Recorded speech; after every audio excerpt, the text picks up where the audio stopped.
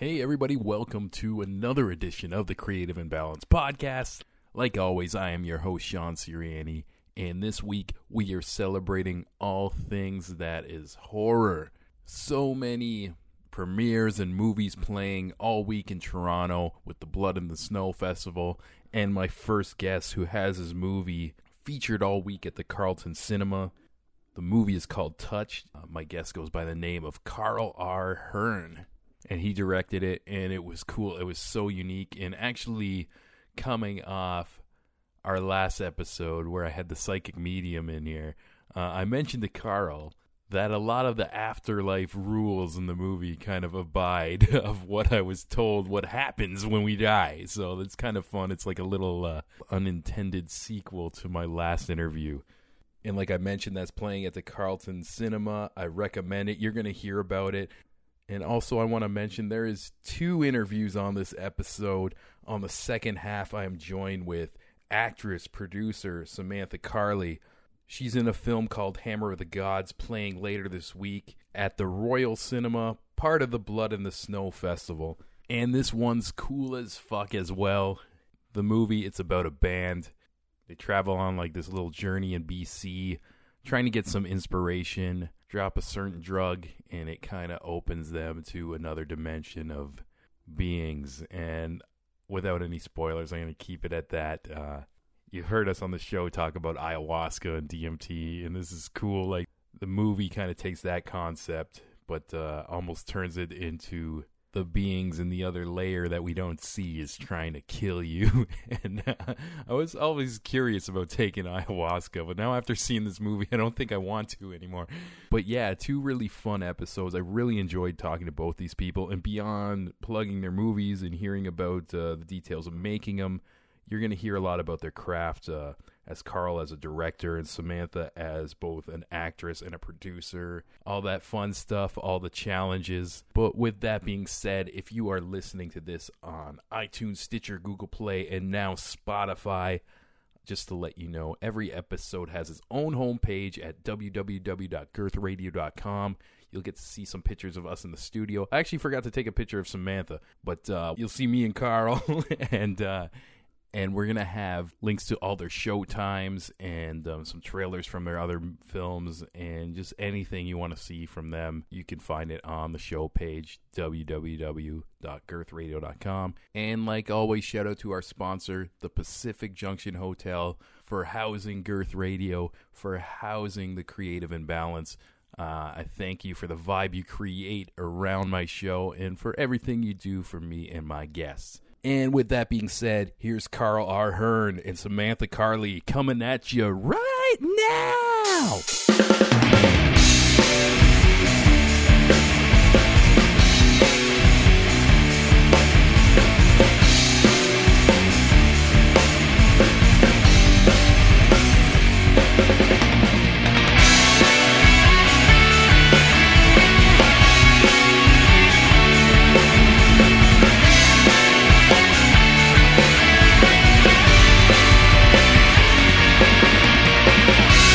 Live from Pacific Junction Hotel, Girth Radio. Carl, so I watched Touch last night, and it was awesome because usually when we cover a lot of stuff from the Bits Horror Festival, I usually get a blood and guts fest type of movie. And this one was cool because even though it has the supernatural like sense in it, it was more of like a mystery on the forefront, which I really appreciated it. And did you end up writing the script, or did you find like a writer? Or No, I wrote it, directed it, and Wow. produced and edited it as well. yeah. a lot of stuff. That's cool that you say that as well too, because it's there's a certain tightness about the movie too, so you can see where it's like could be under control of like one person, not too many like other people nitpicking it in different directions. Yeah. Was that important for you to? Well, that's a tough question because I mean, I didn't necessarily want to do two of those roles, like produce it and edit it. It was expedient to produce it because I walked into Telefilm and pitched them rather than try to get a producer involved who would then go pitch Telefilm. Yeah. So that was just seemed faster and it worked.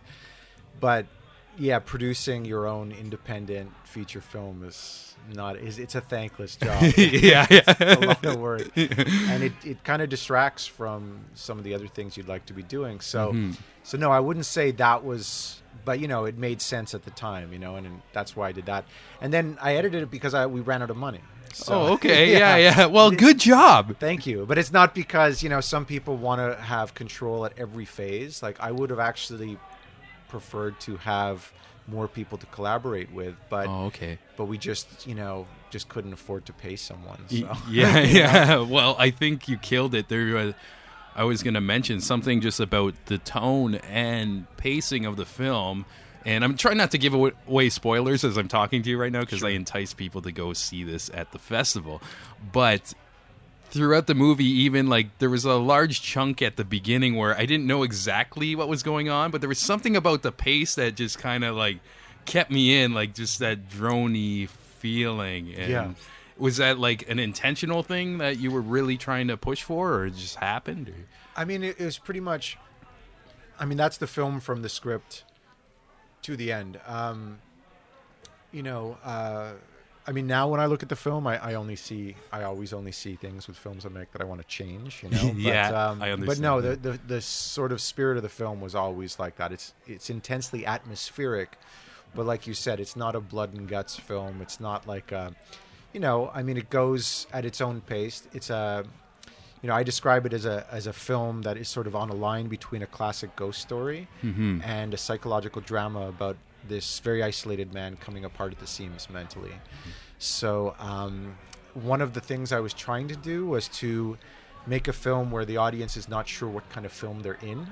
You're not sure what kind of film you're watching, and you're a little wrong-footed, and maybe you're used to always, if it's a slasher film, it's a slasher film. If it's a Dardenne brother film, what you're in for. And, that was at least one ambition, was to make a film where people just aren't sure what they're watching. And, maybe that draws you in a little bit. Maybe that's part of that atmosphere you're talking about. So, yeah. Yeah, cool. Yeah, you killed it. I just love I love the feeling and the vibe of it. I just felt hooked like a magnet. And thank you. Yeah, it's awesome.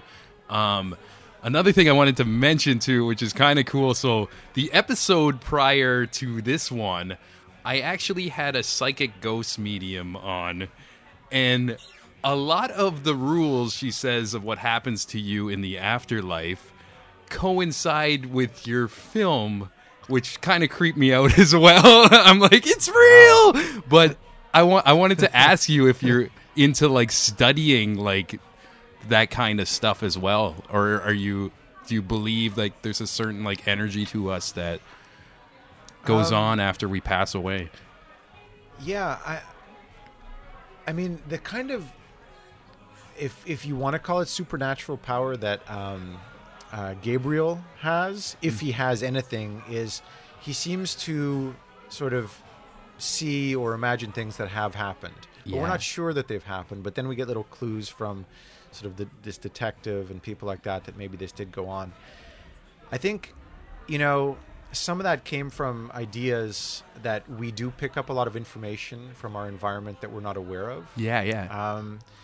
There's an anecdote about the great psychoanalyst Jung, who sort of met this guy, a potential patient, and started talking to him, and within about 5 minutes, he had told him this story, and the guy jumped in and said, "You've just described my whole life to me." And Jung felt that he had just picked up all of that information, and he wrote a whole thing about this just from being in the presence of this person. Just like when we see someone walk along the street, from the way that they're walking, we're picking up a certain amount of information. Like if you see someone who has a very aggressive posture, that's obvious, and you sort of feel something. But if you see someone shuffling along, you feel something too, but you can't verbalize it necessarily. But you're picking up all of this information all the time. Mm-hmm. And this idea that Gabriel is touched in the head, I mean, usually that's a euphemism when it was used in the past for someone who's mentally challenged, but I saw it more as he's picking up more of this information from his environment than other people. Like a heightened intuition type of thing. You know, and so I certainly do believe in that kind of, if you want to call it extrasensory power. Whether there are real ghosts or real, I mean, I don't know. I don't disbelieve that stuff, but, you know, I don't have any concrete proof here. Yeah, definitely, and that's understandable too. And like, it was just kind of led to an extra spookiness of my experience with the film that I'm sure like other people won't get, because even what I thought was cool, whether this was intentional or not, the little girl, I guess this isn't too much of a spoiler because it's kind of like at the beginning you see the girl and she's got the same name of somebody who's much older who was a tenant in the apartment, and you can kind of tell that she's passed on, or even like they're going through the mystery trying to find her. Right. But the lady from last week, Carolyn, the psychic I had in here, she was saying after you pass away, you can choose to be your best self in life, where she's herself as a little girl before like all the trauma and everything. And that's what layers of stuff I was thinking of, whether that was intentional or not. Well, that's really, really interesting for me to hear, because that's exactly what the intention was. Cool. So the intention with that little girl was not only, to a certain extent, was she the best self of this older version of herself who disappeared, and as you said, we're trying to find out what happened to her, but the two main characters share this past of both being abused. And this was that girl, Caitlin, right before her life went completely off the rails. Right when she still, as her former principal said, you know, she had a drawing that had been put up in front of the principal's office because it was so skilled, and she had started talking, and she was actually quite clever and precocious. And then things happened in her life. Her foster mother died, and, you know, this foster father, we think, became extremely abusive, and just everything it turned into a nightmare for her. And so there's this idea that at a certain point, anyone, maybe absolutely anyone, had this bright future ahead of them, and certainly she seemed to. And then, you know, it's so easy for that to be derailed. Yes. You know, so that's I guess the takeaway here is go see your medium before you see this. And it's cool because like that's the first time I've ever like talked to like a medium or anything, and then watching this film, I'm just like, oh my god, it's just like bringing me more into like that whole like mindset. That part of it is very close, and in this case, I mean, it's less about ghosts. I mean, but ghost stories traditionally they are very sad, and the idea of this person who has everything before them, and then everything is taken away from them, and they don't get it back. And you know, and sort of she shares that in common, maybe with this guy who's trying to investigate what happened. You know, There's another thing that coincides with what she said, but I'm not going to say. I'm going to ask you after this interview because spoilers. But I'm going to derail that subject and just ask you about like how did you get into film? Like, and like, was it just like a fascination when you were a kid, or? Yeah, I mean, I guess it's a fascination with storytelling in general. Like, I don't really, you know, for me, I don't really see one form being above another. You know, I love songs that tell a story, you know, and, you know, I grew up reading a lot. So, just a fascination with storytelling. And I think, you know, in some ways film combines all of those different mediums in a way that I always liked. But I went to film school for a little while, and I had a good experience there, and you know, won like a prize like for a best director for a film I directed in film school, and then I dropped out. Oh, okay, yeah. I immediately dropped out and was like, okay, I'm just gonna go make movies. That's actually awesome. And you know, did you feel like just the institution of school was kind of distracting you from actually being able to make movies? Like, because I know when you take like classes like that, you'll have to get certain other credits, like an English or like a civics or like. and maybe you were like the type who were just like, I just want to make some movies like right now. Was that the spirit? Or Yeah, a little bit, but it was also kind of naive because, I mean, it is actually easier to make movies in a way when you're in a framework. Like, it's easier to do that in school than it is to, like, say, go out.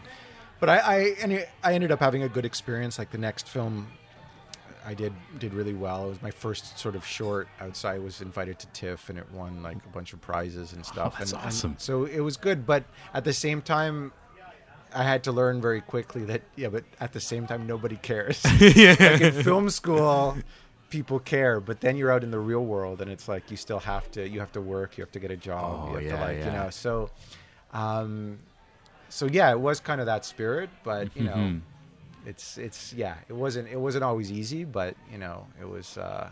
That's what I wanted to do. Yeah, it's cool too. Like on the show, like I just not only like talk to filmmakers, I talk to like lots of creatives, like in music and comedy, and like a lot of them have like a similar story. They were in school, like doing the music thing or whatever, and then just had a fuck it moment, and they're the ones who went on making like all these albums, like touring the world. And like the ones who like got like 90s in their classes or whatever, they're not really doing anything. Like it's totally different. Like the artistic spirit towards like kind of pleasing the, I don't know, whatever structure the school is. That's true too. Yeah. That's definitely true. I mean, if you're there to like get marks or something, Yeah, that's not gonna cut it. I mean, but no, I mean, I think the people who stick with what they want to do through like a lot of tough times sometimes, you know, it's like, I think that, you know, but you know, everyone's different. I also have friends who like sort of started off like in music successful and have been successful ever since. So it's like, you know, everyone has a different thing, you know? Yeah, it's very true. Very true. And when you dropped out, did you take like a lot of like different odd jobs? And did you find it hard to balance? And yeah, I think that's kind of what I was alluding to, was sort of this idea that like I'd won a prize and then I did a short and that won a prize, and it was like, and I was like, and I would go in for a job and they'd be like, yeah, we don't give a shit about that. You know? Yeah. Way to go. Nobody cares. So, I mean, it was just, you know, and that was fine. You know, you just had to sort of learn to sort of make a way for yourself. Yeah. Thing, you know? Do you feel like maybe like the good momentum at the beginning kind of gave you a bit of an ego towards it? Like, or yeah, maybe I expected more. Yeah. And then, exactly. I think, and maybe you think, oh, well, I did this and I did this, so you know, now everything will be like handed to me, and that's just not how it works. Yeah, it's very true. Yeah, and that turned out fine. You know, Yeah. I mean, that's how it is. Yeah, but also on like the other side of the coin, you never know. Like those moments might have been the thing to like even push you to be like, okay, I'm gonna do this as my career type of thing. Yeah. So you know, it's like the pros and cons of being an early success, I guess. Yeah. Which, no, that's really, really cool. And you mentioned, like, you've always just fell in love with, like, stories and stuff. Have you, around, like, actually filming it, have you been writing, like, your whole life up to the film school? Or, like, Yeah. do you remember, like, the first, like, story you wrote? Or? I remember, I mean, I remember when I was 8 writing my autobiography. So, you know, that was a little presumptuous. That's wicked. That's actually awesome. I'd love to read that, like, up to an 8-year-old's life. Yeah. I bet there's like something really charming in there. Yeah, I was, because I was going to school in Ireland. I was living in Ireland, and I remember just, you know, deciding that it was time. Yeah, I need a documentary on me. Time to write my memoirs. Yeah, that's cool. But around that time, I would say, you know, like I was trying to write like little stories and things, you know, like 8, 9 years old, you know. But mostly I was reading a lot. You know, I was more into reading than writing at that point. You know, and then, you know, in my teens, I probably started getting more into writing stories and stuff. Yeah, cool. And this is the first film I've watched of yours, and it's amazing. Like, I want to see your other stuff. I want to see what you're going to do next and everything. I just loved it so much. And have you always been, like, in the supernatural side or, like, more mystery side? Because I feel like... I mean, you know, I'm definitely... I've always liked ghost stories, and there's not a lot of classic ghost stories out there. I mean, there's a lot of genre stuff, Yeah. but it's usually more, like you said, blood and guts. Mm-hmm. So if you think of, I mean, when I think of a ghost story, I think something like maybe The Shining or, The Others. Yeah. And then The Devil's Backbone. Do you know that one? Uh, Guillermo del Toro. It's one of his early films. Oh, okay. It's set in the Spanish Civil War. Cool. I don't think I've seen this, but this sounds awesome. Like, I love that kind of idea that it's really almost a historical film. So it's Yeah. not a genre film, but then he happens to make it into a kind of a ghost story. yeah. So it's just stuff that doesn't have to be like one thing, like to me that's like a historical, like a very, I mean, that was what Ernest Hemingway wrote a lot about, the Spanish Civil War. And so I mean, stuff like that interests me, but no, I not everything I've done, but I did do like a Chinese ghost story set in a karaoke bar.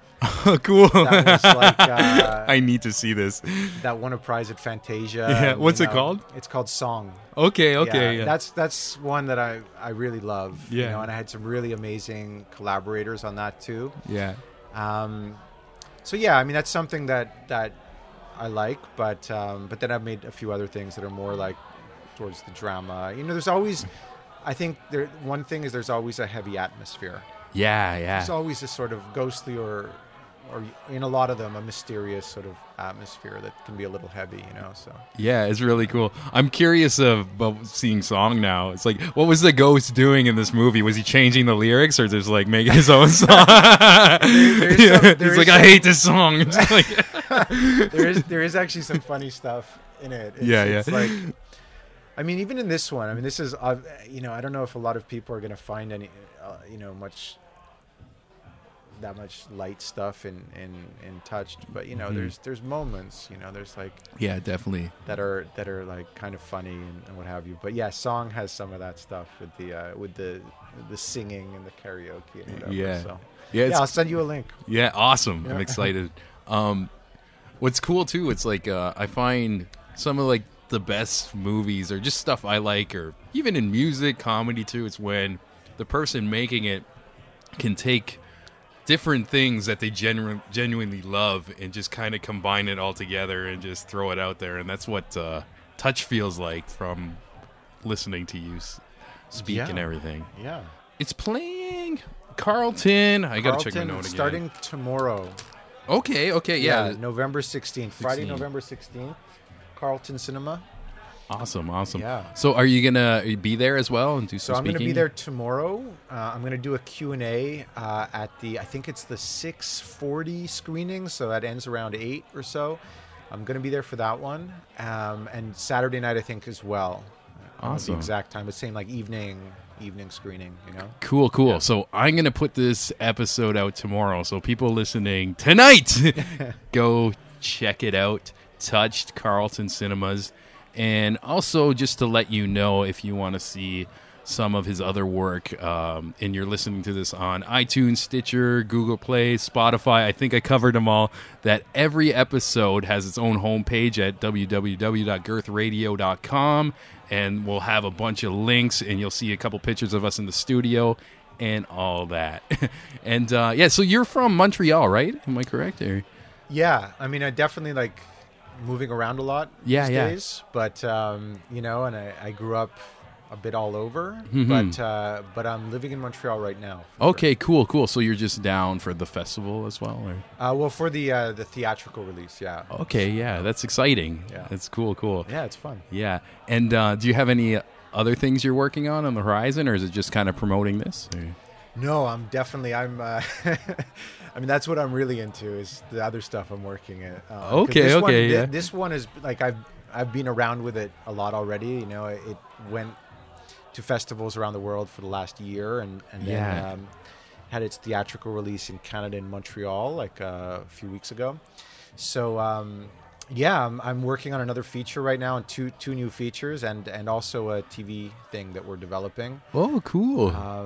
Yeah. Are you allowed to talk about them or no? Well, maybe not quite yet. I'd love to, but I just because they're just in that sort of delicate stage, so not quite yet. But But yeah, that's what I'm excited about right now. So we'll see what happens. I'll definitely keep you posted. Yeah, and like I said 100 times, I love Touch. I love the tone of that movie, the vibe of it, and I'm excited to see what you're gonna do next. So thank you. Yeah, cheers. And anything else you want to say before we take off? No, I don't think so. This was super fun. All right. Thanks again to Carl. That was a great talk. And one thing I noticed about the beginning of this interview that I have to apologize for, not only on this episode, but the next episode, I'm covering a lot of horror people. And Carl's movie's Touch is not part of Blood in the Snow, but he is down for the theatrical release. It's going on the same week, but it's a good time in Toronto if you are into horror stuff. And I assumed it was part of that festival because the same PR people who are hooking me up with the other interviews hooked me up with Carl as well. But what a cool guy. Even after this interview off the mic, he told me about a project he's working on. It might even take a couple years to be released, but it's a documentary, and that's all I can say. I am so intrigued, and it's a crazy story, and I hope this gets released, and I'd love to have Carl back on again at a time when he can talk about this project. And like we mentioned, if you want to see Touched, it's playing at the Carlton Cinema all week. And like I mentioned at the beginning, we got another interview for you. Right now we are joined with Samantha Carley. She runs a Farewell to Kings entertainment company. She is a producer, and she is also one of the lead actresses in this movie that's playing at Blood in the Snow Festival this weekend. It's a badass flick, and she's a badass chick, and we're going to get into this right now. Girth Radio. I watched your movie last night. Oh, you Hammer did? of Gods. Great. And what a fucking crazy, awesome experience that was. Sweet. And yeah, so you acted and produced?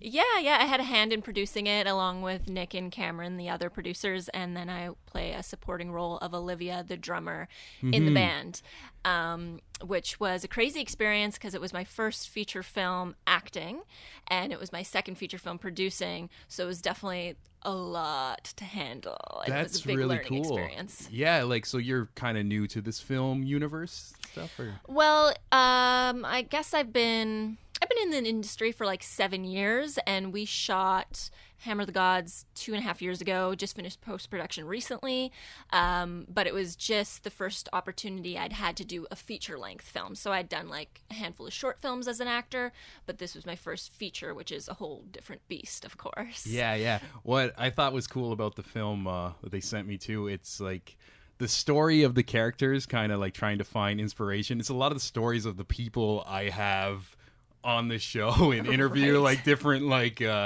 like musicians or whatnot too, but it's like seems like just like a horror movie for people who listen to my show and like but one thing I thought was cool, just kind of like the twist on just going on that spiritual journey, and like with, I think it's kind of becoming more mainstream, like the ayahuasca trips and stuff. Are you familiar with all this? Oh, or? yes. Yeah. Okay, Yes, I am. cool. Like, I'm glad, like, I thought it was cool that the movie was, like, touching on that, too. Mm-hmm. And I always been curious about, like, going to, like, Peru and doing one of these things. Right. But now after seeing the movie, I'm like, I don't want to do that anymore, just in case. So, yeah. Yeah, that's some pretty powerful stuff, I think. I haven't done it myself, but Yeah. I think you've got to be pretty careful with it, for sure. Yeah, definitely.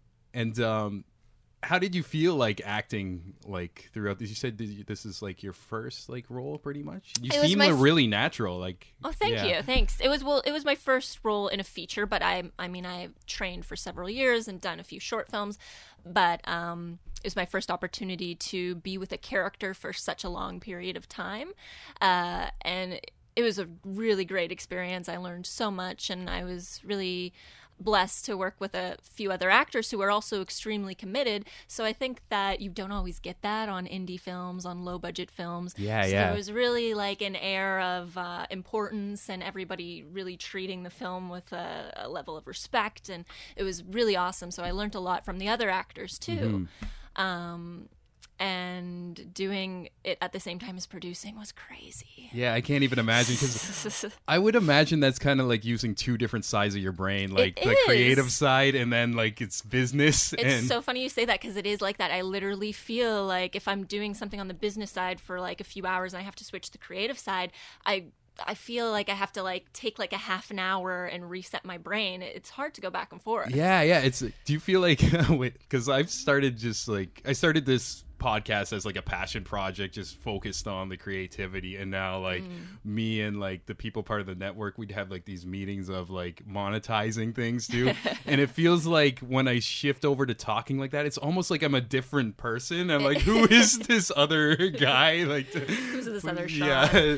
It's very true, and Yeah. I think that a lot of people entering the industry, film industry, any art industry, are kind of unprepared for that. Yeah, that yeah. they have to treat their art as also a business. I mean, they don't have to, but if they want to be financially successful, then they do have to like consider that at some point, the Yeah. business side of things. It's the nature of the beast, and like, eye-opening. yeah, it's just like I kind of just dip my toes in it. And I'm exhausted. Like it's like so like I think we're all exhausted. Yeah. They call it the grind for a reason. yeah, definitely. And it was cool. Like, where did you guys shoot this movie? Was it in BC? Or? It was in BC, yeah. So Nice. we shot it several locations, like Lower Mainland BC. A lot of it was in Coquitlam, which is like 30, 40 minutes away from Vancouver. There was some in Squamish. A lot of the scenes actually on the river were in Squamish. We shot with a whole crew of professionals who do water work. So they had like a barge that the camera and stuff was on. And sometimes our canoes were even tied to the barge. Oh, okay, But cool. it was really challenging because the Squamish River is actually pretty strong.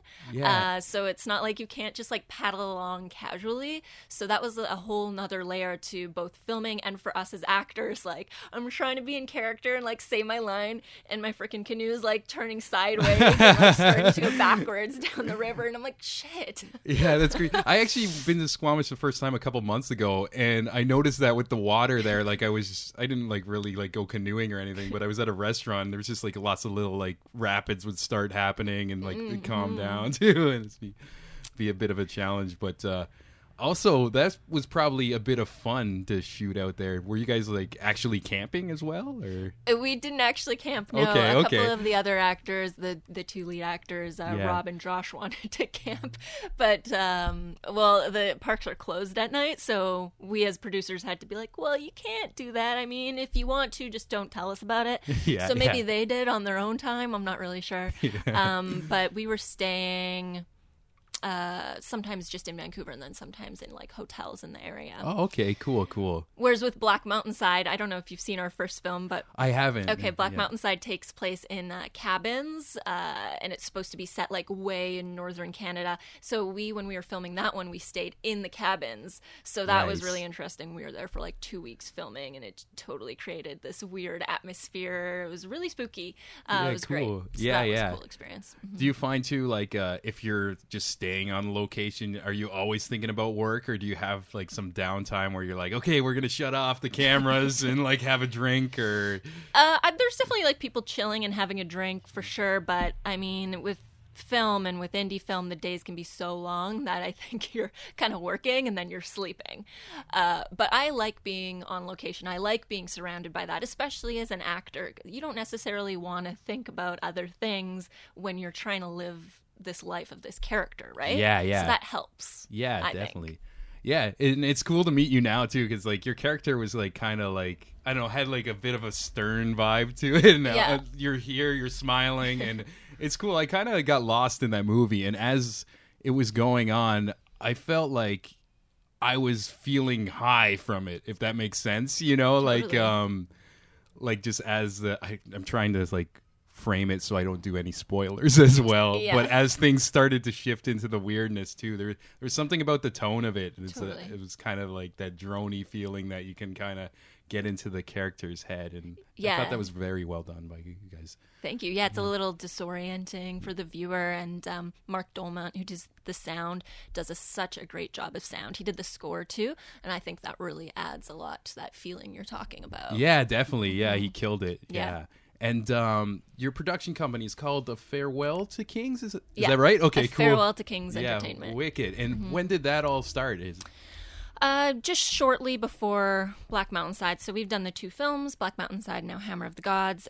So I guess it would have started about 6 years ago. Cool. And Nick and Cameron started it together, and I joined shortly afterwards. And the 3 of us work pretty well together. We all bring kind of different things to the table, and we all have our other roles other than just producing. So it works out great for us, yeah. Yeah, wicked. And yeah, so you're saying this is like your second movie as well. And that's got to be cool that it's like in a festival, like you get to see it on the big screen and everything. And Yeah, it's very cool. It's been in one festival so far, which was the H.P. Lovecraft Festival in Portland. Yeah. And it actually won Best Picture there, so that was great. Yeah, right on. I didn't get to go to that one, though, so this is going to be my first one watching it with an audience, which is a totally different experience and always really, really fun to have that energy. Mm-hmm. Yeah, and especially after, I'm sure like lots of people are going to see you and be like, oh, you're from the movie, and like want to ask you a bunch of questions. Yeah, hopefully. I mean, I look pretty different right now than I did in the movie. Yeah. And who was it? Somebody in the festival didn't even recognize me. They thought I was just one of the producers, and I was like, so do you recognize me from the film? And they're like, no. Yeah, that's kind of awesome. Yeah. Though. Yeah, and that's like, I guess, what it's all about, being like an actor and actress. Like you just can like dive into the roles, and that means you did a incredible job, like just being somebody else. Yeah. And it's cool. You were a drummer in that movie. Do you play any musical instruments? I don't, unfortunately. Yeah. No, it's one of the creative outlets that I haven't really explored. I don't have a natural talent with it, so I think it would take me some extra effort. But yeah, drumming would be so cool. Yeah, and therapeutic. You know, you Therapeutic, a workout. Yeah. Got to be jacked to be a drummer. Yeah, and that's like one of those instruments too. It's like at the beginning you really got to push through because lots of people are going to be telling you to shut up and like like anything you're not good at right away, but and it's just so loud and stuff like that. But yeah, there's a lot of perseverance in drummers, and I don't give a fuck attitude I notice with them. Yeah, totally. Yeah. So like in the movie, you're a band too. Like what's your favorite bands, or like music wise, or artists? Well, I think my favorite band of all time is the White Stripes. Okay, yeah, and yeah. anything Jack White does, I just love Jack White. And it's funny, it took me so long to see him. The first time I saw him was this summer. Oh yeah. And it was amazing. So he's a musical genius, I think, and he's just so driven, and that would be my favorite artist. Cool. Yeah, and you mentioned like music's not like one of the creative outlets you jumped into. Is there any other like unknown ones you have here or there? I really like visual arts as well. So I'm into photography. I like drawing and painting, but that's just more for like myself. But photography, I do actors' headshots, so that's easy for me to kind of have as a side gig, as all of us artists have like a million side gigs. Oh yeah, yeah. Do you ever have trouble like answering the question when somebody asks you, so what do you do? I do. Usually I just answer that I'm a filmmaker, and then they say, well, what does that mean? And I say I'm an actress and I produce. Recently I told somebody that I was an actress, and they were like, oh, that's so great that you want to be an actor. I'm like, I am an actor. I'm doing it already. I have a movie that's on the big screen, you know. It's like so people that aren't involved in the industry, like, I guess to them being an actor might mean being like a big name that everybody knows. Yes. And until you're that, you're not really an actor. So it's kind of weird talking to other people about it sometimes. Yeah, I feel like a lot of like people like they're only exposed to the mainstream too, and they don't know like these little pockets, like a Blood in the Snow, where it's like the yearly film festival, and it's pretty popular. Like people come out and like see this. And but they're like, oh, if you're not on TV, you haven't done anything, or you're not really like made it or whatever. Exactly. The hardest question is, oh, would I have seen you in anything? Yeah. That's what you always get asked. Yeah. But just you can always say, just Google me, and then you'll pop up on IMDb and all that. Totally. Yeah. It's funny too. Like I had a conversation with my mom too, and she was talking to like an old friend, and they're like, oh, how's Sean doing? What does he do? And she's like, I didn't know how to answer that question. She's like, what do you do?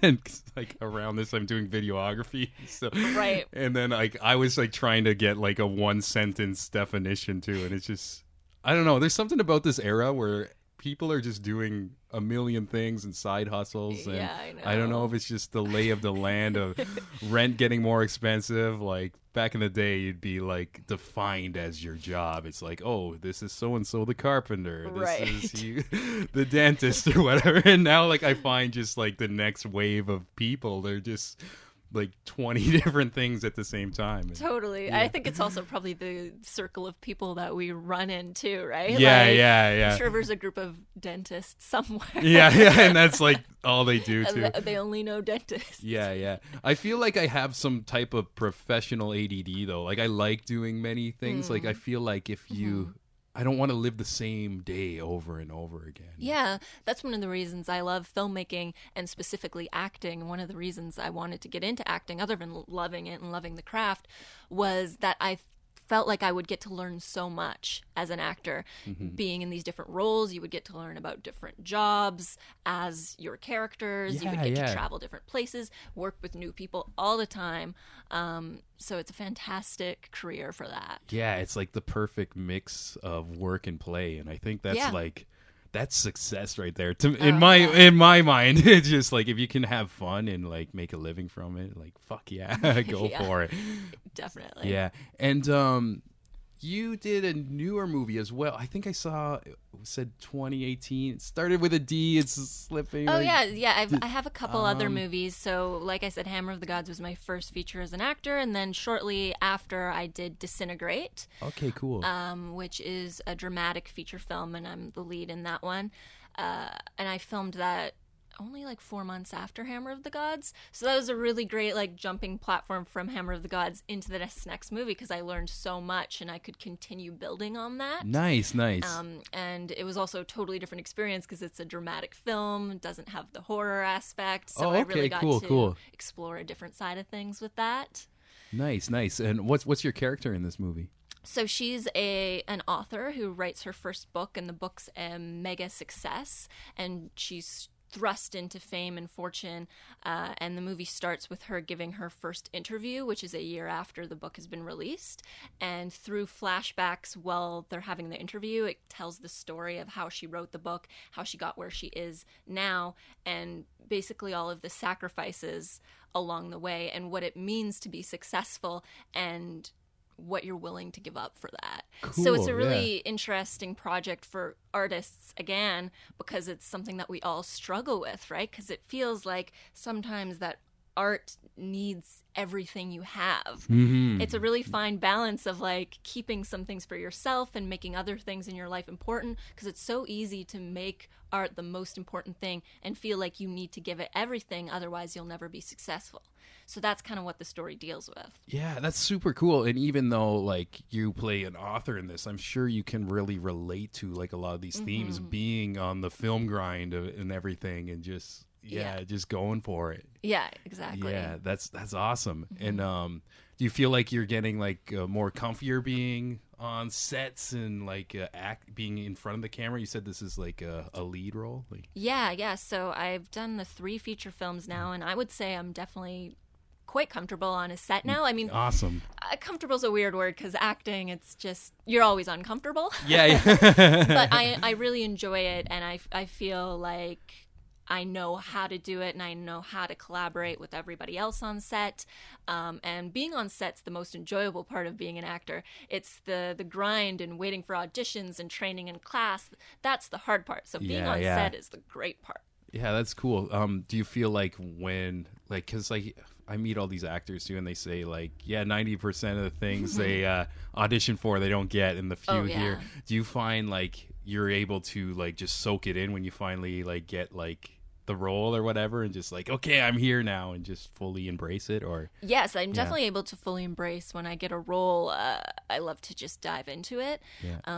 But giving myself credit, I should maybe do a little bit more of that. Because like you said, with so many auditions, I'm like, oh shoot, I didn't get that one, like I need to get another one. And it would be nice if I stepped back sometimes and was like, okay, I've done 3 feature films now, that's pretty good. There's something with creatives like that too, like especially if they love like their passion so much, where I find a lot of people they don't give themselves so much credit, even if they accomplish like so much. Because I think like if you really take whatever you're doing like super seriously, you're always like looking ahead a bit too. And it's like, oh, I've done this, but I'm not here or there. But sometimes you got to stop and just look back, and it's just like, even I did this with this show here. It started off as just like a hobby, and I was stressing out about something stupid. It was just like, oh, this didn't pan out or whatever.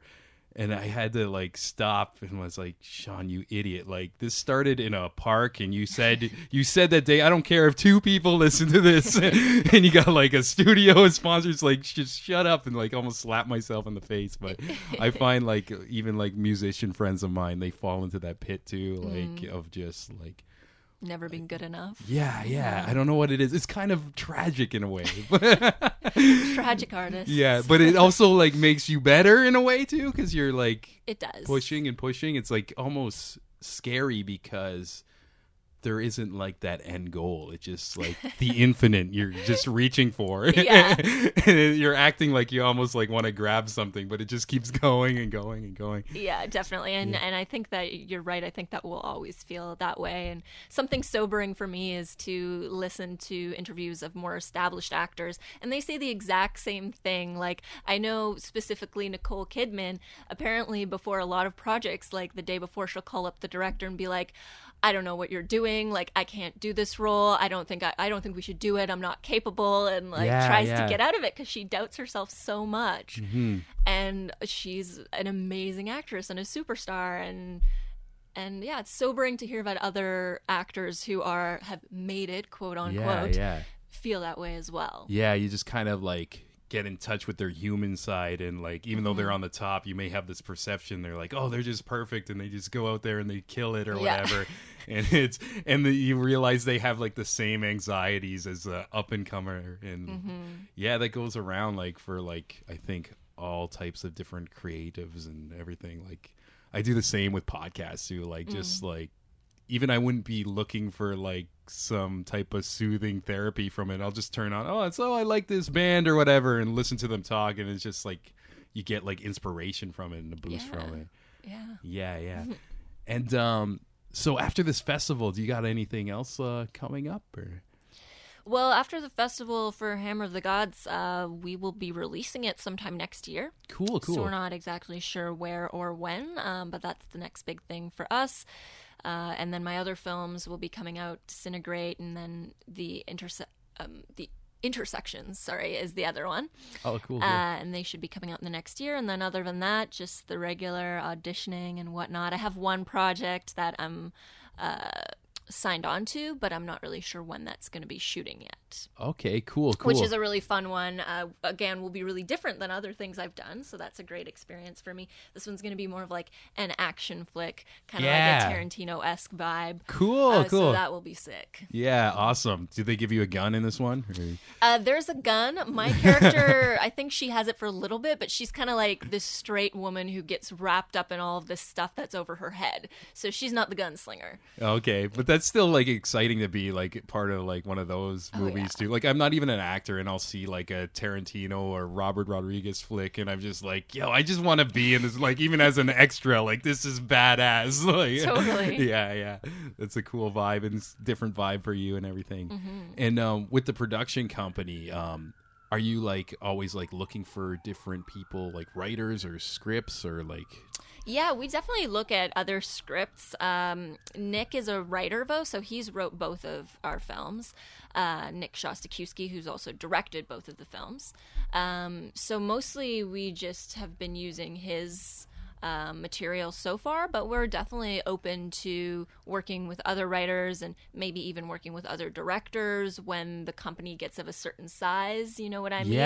Just being on the producing end and having somebody else's vision come to life. I think that would also be really exciting. Yeah, that's cool. It's cool when you like start like a tight-knit thing and then it starts like expanding, and I think like with all these movies coming out too, it's only going to get more attention too, and like you probably gain a lot of interest of people wanting to pitch like a script to you guys or whatever. For sure, yeah. And is there any like pinnacle type of role that you dream of doing in your career? Well, I just love fantasy and sci-fi. Yeah, It's another reason I got into the industry, so that I could live those types of lives. So anything sci-fi and fantasy definitely would be a dream of mine. I'm obsessed with vampires and witches. Yeah, so yeah. anything like that would be awesome. I'm actually in a project right now that we're looking for funding, and it's going to be a series.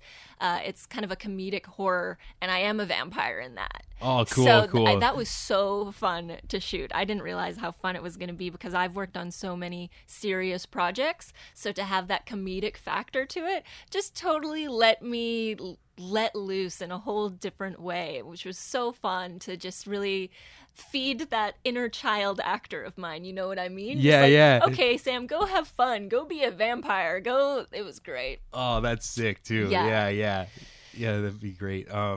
See, I've been playing like this video game, and I was hoping they'd make it like a movie or something. Mm-hmm. It's a game called Bayonetta, and the main character is this. It's so odd. It needs to be like on the big screen, and the main character is it's a witch, and she's kind of trapped in purgatory, and she's fighting like. It's almost like the antagonist is heaven, and they're like coming after her, and she has all these pets from like hell. Oh my God. And she's also like got like this really like sassy side to her, and her weapons in the game is like high heels with guns on them and stuff like that. So I want to pitch this role to you, or just put this out in the universe. If Platinum Games ever makes a Bayonetta movie, they need to hire you. Yes, that sounds awesome. yeah. I like the demon pets thing. That sounds Yeah, really yeah. fun. It's hilarious too. It's just like at first I'm playing this game, I'm like, what the fuck is this? This is so weird. I'm like, this is like the best universe ever. Yeah. yeah. I have to check that out. Yeah, definitely. And so Blood in the Snow, that starts November 22nd to the 27th. Yeah. And do you know when your movie's playing? Or? Yeah, Hammer of the Gods is playing on this Saturday, so that's the 24th. It's playing at 4:30 p.m. at the Royal. Okay, cool. So, I'm going to get this episode out way before then. Maybe even tomorrow, and I entice people to see this. It's a really fun movie, and there's like a lot of questions I have with the movie too, but I'm like, oh, spoiler, and I'm like shutting down what I'm about to ask. But You'll have to come. I think there will be a Q&A after. yeah, definitely. Yeah, especially the ending. I want to talk about that, but not on this mic right now. Yeah. But and anything else you want to say before we take off, Samantha? No, that's all. I hope to see a bunch of you there. It should be really fun. The movie has psychedelics, drugs, rock and roll. It's got Gore. a couple of really cool creatures, so it should be lots of fun. Fuck yeah. Thanks for talking to me today, Samantha. Thanks for having me. This is great.